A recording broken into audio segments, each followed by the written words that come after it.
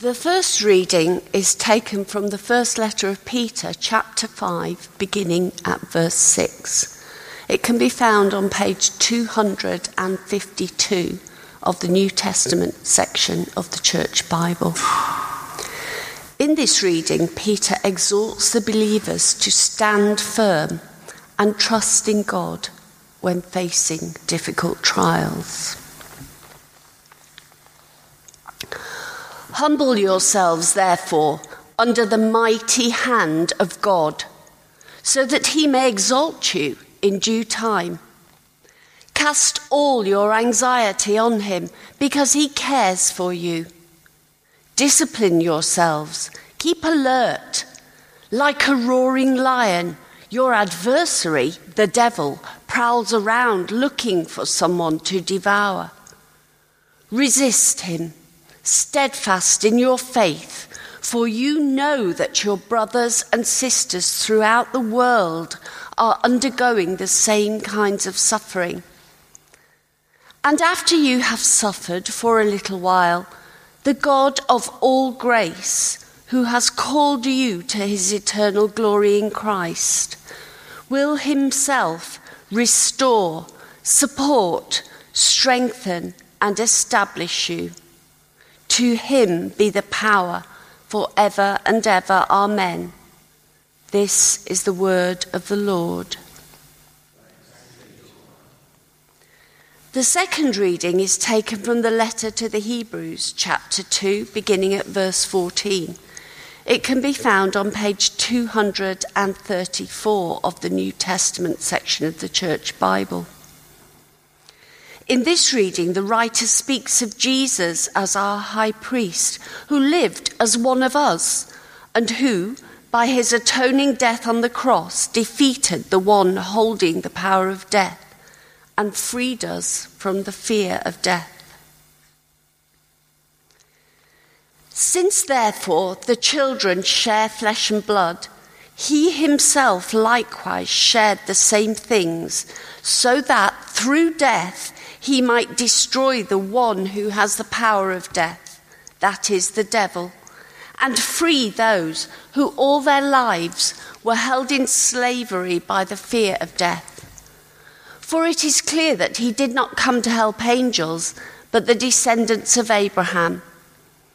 Therefore, he had to become like his brothers and sisters in every respect, so that he might be a merciful and faithful high priest in the service of God, to make a sacrifice of atonement for the sins of the people.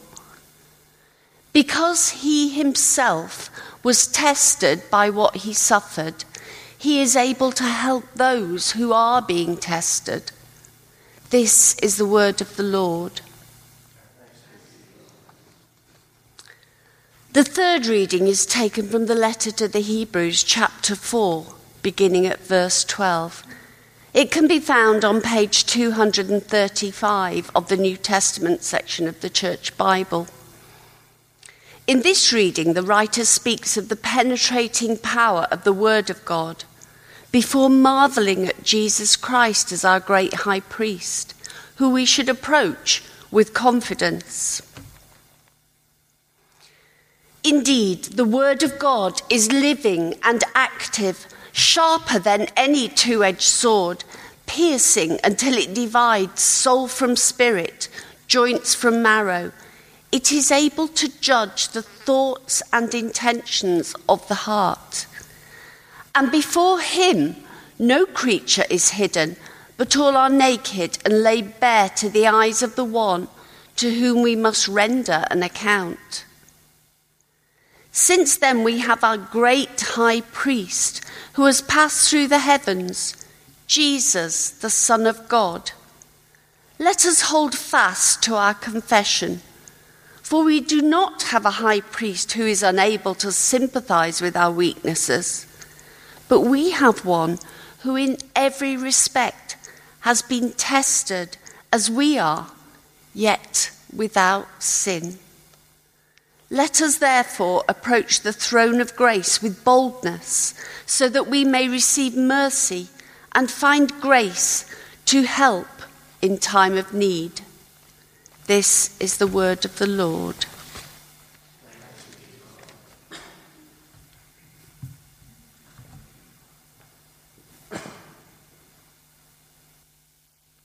Thank you, Teresa. Shall we pray together?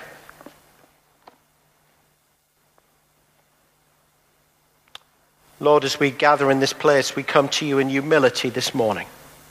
We pray as I speak your word, you would season it with salt, that what is of me would wash away, but what is of you would sustain us for our life to come. In Jesus' name, and for his glory. Amen. Imagine this scene with me. I remember this look as if it were yesterday. It's feeding time in the Pallant household, and one of my children, who will remain anonymous, although the urge to out them is very strong, has in their hands a spoon, a baby spoon. And from the look in their eyes, I can see that they're facing a test. I'm sure it's a test we might have faced as well, too, although we may not remember it. The choice of option 1 said, I will put this spoon of food in my mouth. The choice of option 2 said, I will flick this spoon of food all over the table. I'll leave you to decide which option my sweet, innocent-faced child chose that day. You see, in that dilemma that my child faced, we encounter on the very first rung of the ladder, the final virus in this series, exploring, if you like, what are in actuality the most potent, contagious, and deadly viruses affecting our faith today. These viruses can operate, though, much more subtly, much more sinisterly, and they're designed to either make us backslide in our faith, falling back to a previous way of life, or to remain stagnant in our faith, failing to press forward.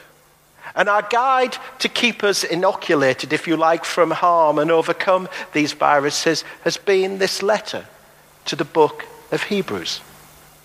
And today's virus is one we all know well, perhaps too well. It's the virus we call temptation. As a virus, temptation actually behaves in a similar way to what a computer virus does, that it's sent to attack the operating system of each of our lives, which is our soul.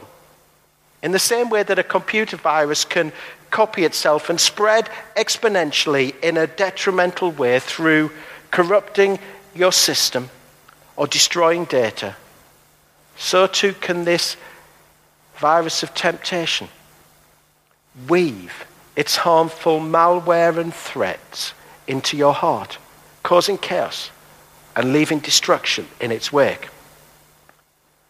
We often get told that the virus of temptation and overcoming it is all about a test of our self-control. It's all about a test of our willpower. But just like a computer virus can trick and mislead, so too can this virus of temptation. The virus of temptation always centers upon a test of our faith in God. It's designed to kill our faith in him. You see, when someone is tempted, we often say, don't we? We often might use the expression they're playing with fire. It's why I've found with the virus of temptation in my own life, I need to have a fire wall in place. And for me, the best firewall I've found to overcome this virus of temptation is what one commentator calls the central theme of this book of Hebrews, of listening to the voice of God in Scripture. Why? Because it was Jesus who said it, wasn't it? Knowing the truth frees you. Or as the writer to the Hebrews puts it in a few more words in chapter 4, listening to the voice of the Word of God liberates us. It liberates us from temptation because it's firstly alive and active. It's secondly both precise and penetrating. And thirdly, it both unmasks and uncovers. Listen very carefully. The voice of the Word of God liberates you from this virus of temptation because it's alive. The Greek wording of that sentence would literally say, living is the Word of God, the life-giving very breath of God, speaking truth into each of our lives to combat the virus of temptation. But not only we read alive, also active. The voice of the Word of God is active. The Greek word there is the word energies. Anyone guess what English words we might get from that? It energizes us. It gives us the strength to not only detect but also deliver us from this virus. The alive and active, if you like, firewall of Scripture is alert to the threat and the threat of this virus of temptation. We should listen, I found, to its voice, because it speaks of how behind every temptation is a tempter called the devil. We read in Scripture he's a living being, and who holds, as the writer to the Hebrews told us earlier in chapter 2, the power of death, and described in 1 Peter as our adversary. It always amazes me, I don't know about you, but it always amazes me how many Christians don't believe in the devil. You know, if you believe in God, why would you not believe in the devil? Because Jesus does. As C.S. Lewis wrote so famously in that best-selling book, The Screwtape's Letters, consisting of a series of letters from a senior devil to a junior one of how to tempt people. He wrote, one of the two dangers to avoid when thinking of the devil is to disbelieve his existence.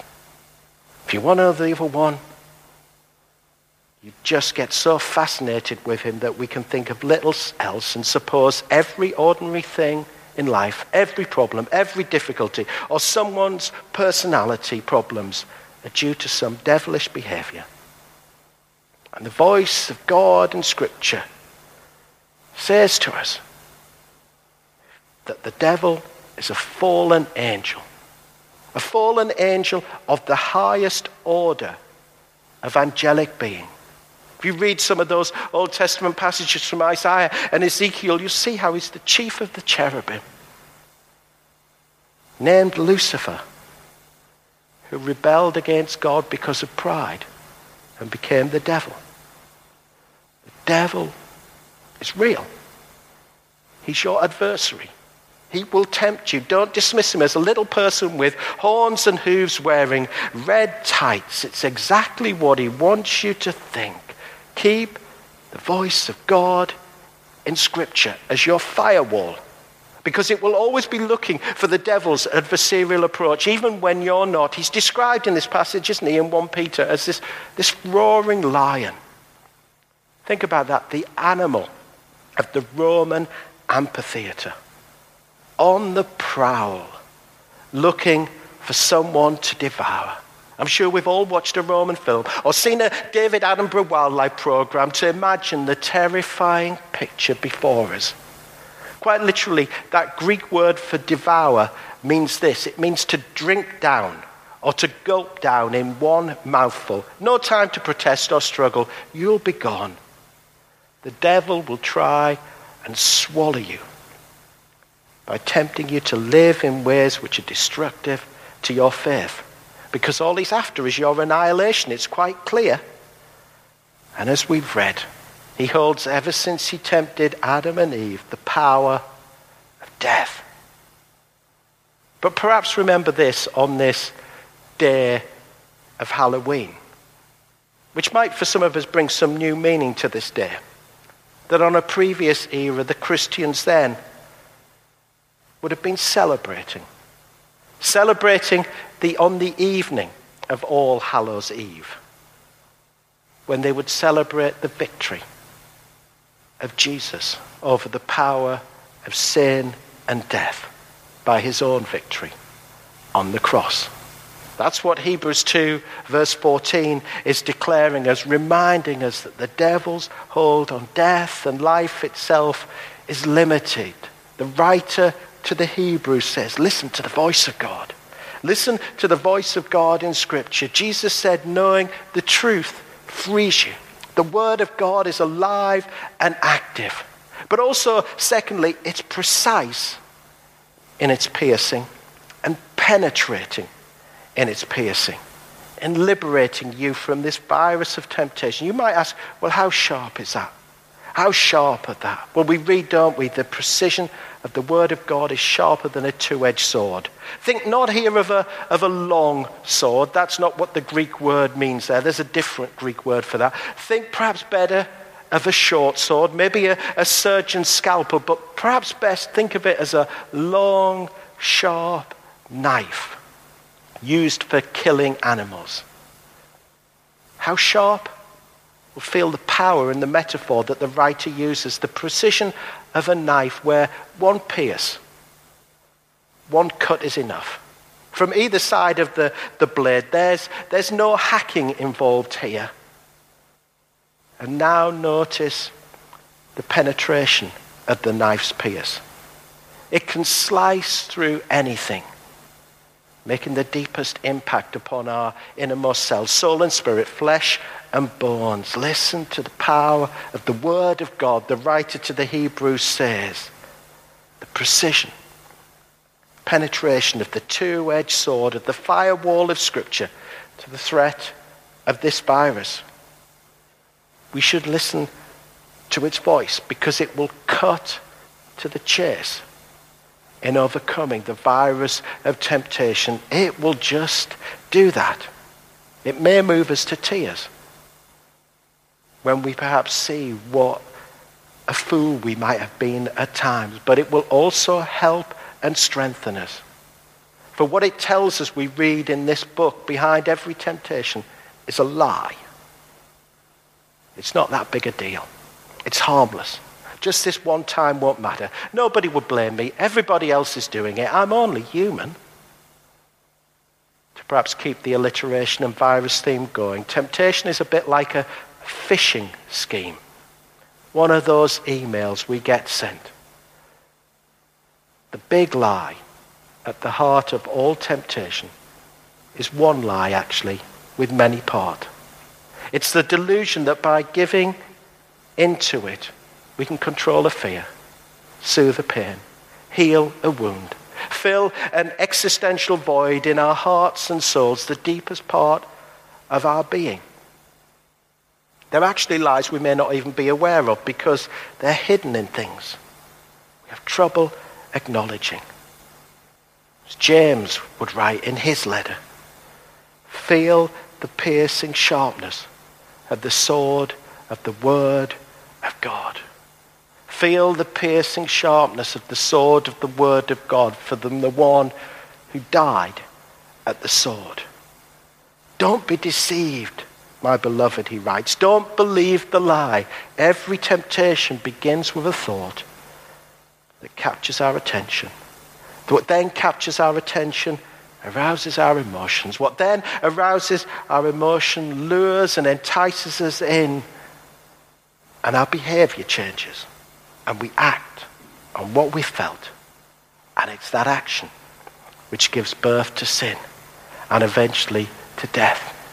And the writer to the Hebrews says, listen to the voice of God in Scripture. Jesus said, knowing the truth frees you. The firewall, the word of God, is alive and active. Its pierce is precise and penetrating. And then, thirdly, we read that the word of God unmasks and uncovers in freeing you from this virus. Just listen to its words. The voice of the word of God liberates you because it unmasks. It exposes every thought and motive. Even the last great temptation, as T.S. Eliot wrote in Murder in the Cathedral, doing the right thing for the wrong motive. And what we learn from listening to the voice of the word of God is to discern ourselves and liberate us from this, and it will liberate us from this virus of temptation. You see, sometimes it can be difficult. If you actually look at your English Bibles, you'll find that in chapter 4. It can be difficult to determine whether we're being tested or whether we're being tempted. And actually the Greek word translated in our English Bibles as test or tempt is the same word. It's the word paradzo. And the way we determine between the two or discern between the two is always their intention. What's the intention behind this? Is it a test or am I being tempted? God never tempts. He only tests to strengthen you. The devil tempts to devour you. And by listening to the voice of the word of God in Scripture, we unmask, if you like, the scams of this virus. There are only 3 of them. They go back to Eden. Jesus faced them in the wilderness. The devil has no new tricks. Well, he doesn't need any because the old ones are still very effective. They're helpfully summarized for us in 1 John. The desire of the flesh, the temptation to feel, or temptations related to passion. There's the desire of the eyes. In other words, the temptation to have, or temptations related to possessions. And there's what we read, the pride of life. In other words, the temptation to be, or temptations related to position. And we read, the writer says, no one will escape this exposure of the word of God. Quite literally, the picture he describes here is we're laid uncovered, laid bare and naked. Literally defenseless, as if in a neck hold, with our legs then swept from under our feet at the discerning blade of Scripture. That's the picture that he's trying to present through his words. And then it leaves us a choice. It leaves us a choice. Who do we want to fall upon the mercy of? Listen once more to the firewall of Scripture as it unmasks and uncovers the word of God in this virus of temptation. It speaks of 2 options. You can fall upon the mercy of a devil, described in the voice of the word of God as a roaring lion, prowling around, waiting to devour you, or to the voice of God himself, Jesus Christ, the Word made flesh, described in our readings today in this way. Listen very carefully, because the truth frees you. Our great high priest, who is merciful and faithful, because he became one of us. And because he became one of us in flesh and blood, he shared the same things that we shared in every respect. He shared those temptations we face in every respect. He was tempted as we are in every way. That means every type of temptation we will face and have faced, Jesus has faced. It means there is not a temptation in life that Jesus has not faced. It means he's able to sympathize with our weakness, with one difference.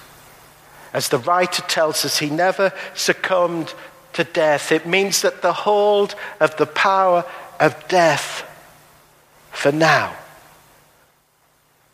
may be still with the devil, but we no longer need to fear it, because by Jesus' death, he made that sacrifice, atoning of sins for the people. That's my sin and your sin. And that's not all. As was celebrated in centuries gone past, on this All Hallows Eve, we remember how Jesus defeated the devil.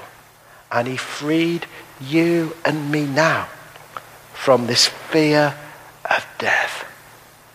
And so he says to each one of us, well, why wouldn't we approach the throne of grace with boldness, so we may receive mercy and grace in our times of needs? Because in all of this virus, we will face, we will succumb, because the devil's been doing it for a long time. But know this: when you and I fail, and you and I will fail, Jesus, the voice of God, is wholly adequate to pick us up for he is with us. And we will then overcome and persevere by listening to his voice in Scripture. Because knowing the truth frees you. Shall we pray together?